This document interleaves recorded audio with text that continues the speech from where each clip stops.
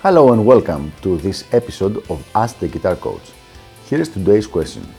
From the guitars I own, should I practice with the one that is easiest to play or the one that is most difficult to play? That's an excellent question, and it has a very specific answer. At least 80% of your playing should be done with your easiest guitar, the one that has the best playability. And you should keep this on until you're very advanced.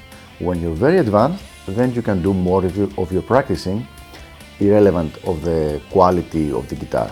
But while you are either a beginner or an intermediate, even upper intermediate, 80% of your practice should be done with the easy guitar.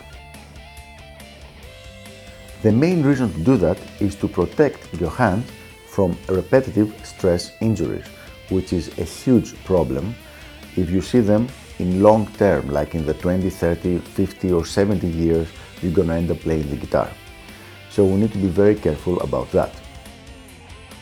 If you're really young, in your teens, early or late teens, you can pretty much get away with anything. You don't have to be very careful. But as you're getting older, things are getting much more complicated and much more difficult. Now obviously, and without going into a different direction, if you start to hurt when you're practicing, you just stop for a couple of minutes, and always do that. Don't ever practice through pain. But the best way to stop from developing repetitive stress injuries is to have an instrument that is easier to play and do the vast majority of your practice on that instrument. As I said earlier, 80%.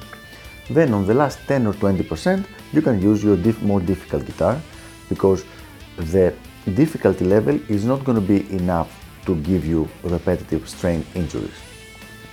And I think that should be what you should do. 80% of the time, use your easy guitar. So that's all. Thank you for listening, and I'll be back on the next episode of Ask the Guitar Coach.